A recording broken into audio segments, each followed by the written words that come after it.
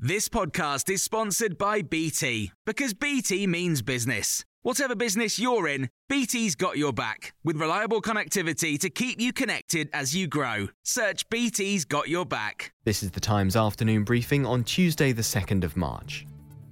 The former Chancellor Philip Hammond has told Times Radio tax rises are necessary, joining a growing number of senior Conservatives to back the move ahead of the budget. Another former Chancellor, Ken Clarke, and the party's former leader, Lord Hague, have publicly supported it as a way of helping the country recover from the coronavirus crisis. And Mr Hammond says the Conservatives will be justified in breaking economic promises made in their manifesto. The truth is that what we've gone through is probably most akin to fighting a war. It's something we didn't expect to happen. We didn't have any choice about it. It came along and we had to deal with it. When the government made commitments before the COVID crisis, it made those commitments in perfectly good faith. Rishi Sunak's budget tomorrow is set to include a £408 million fund for the culture sector. It will be used to help theatres, galleries and museums to reopen. Times Radio's political correspondent Charlotte Ivers says the money is being welcomed by most, but not all. There are people calling for more support in some places. In particular, people running music festivals would really like to see a government-backed insurance scheme, for example, to allow those to go ahead. But broadly, the creative industries do seem to be happy with this. It's been welcomed by the director of the Tate. It's been welcomed by the head of the Federation of Creative Industries. The football associations of the UK and Ireland have welcomed the government's pledge to give £2.8 million to help fund a joint bid to host the 2030 World Cup. Boris Johnson says it would be an absolutely wonderful thing for the country. The Prime Minister also wants the UK's stadiums to host more matches at the European Championships this summer. And the England manager, Gareth Southgate, has told Talk Sport that would be very welcome. Obviously, we have our group matches at Wembley anyway. So we're hugely looking forward to that. We've got our fingers crossed that we keep progressing as we are and there could be some fans back in the stadium. That would be the first step. You would imagine if there is an option for one country to host, we'll be well placed with a couple of other countries to be able to do that. Taylor Wimpey has announced that it will pay out £125 million to replace cladding on all its developments built in the last 20 years. The house builder says some of that money will be used for other fire safety work.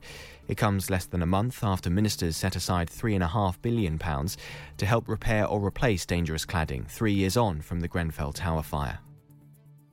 A university has been told to pay a student £5,000 in compensation for lost teaching time during the first coronavirus lockdown. The international medical student, who'd been paying course fees of £38,000, complained that the unnamed university had stopped all clinical placements because of the pandemic, meaning they lost out on practical experience.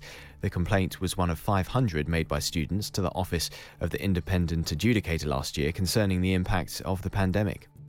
You can hear more on these stories throughout the day on Times Radio. Planning for your next trip? Elevate your travel style with Quince. Quince has all the jet-setting essentials you'll want for your next getaway, like European linen, premium luggage options, buttery soft Italian leather bags, and so much more. And is all priced at 50 to 80% less than similar brands.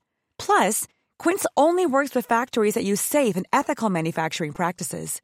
Pack your bags with high-quality essentials you'll be wearing for vacations to come with Quince. Go to quince.com/pack for free shipping and 365-day returns.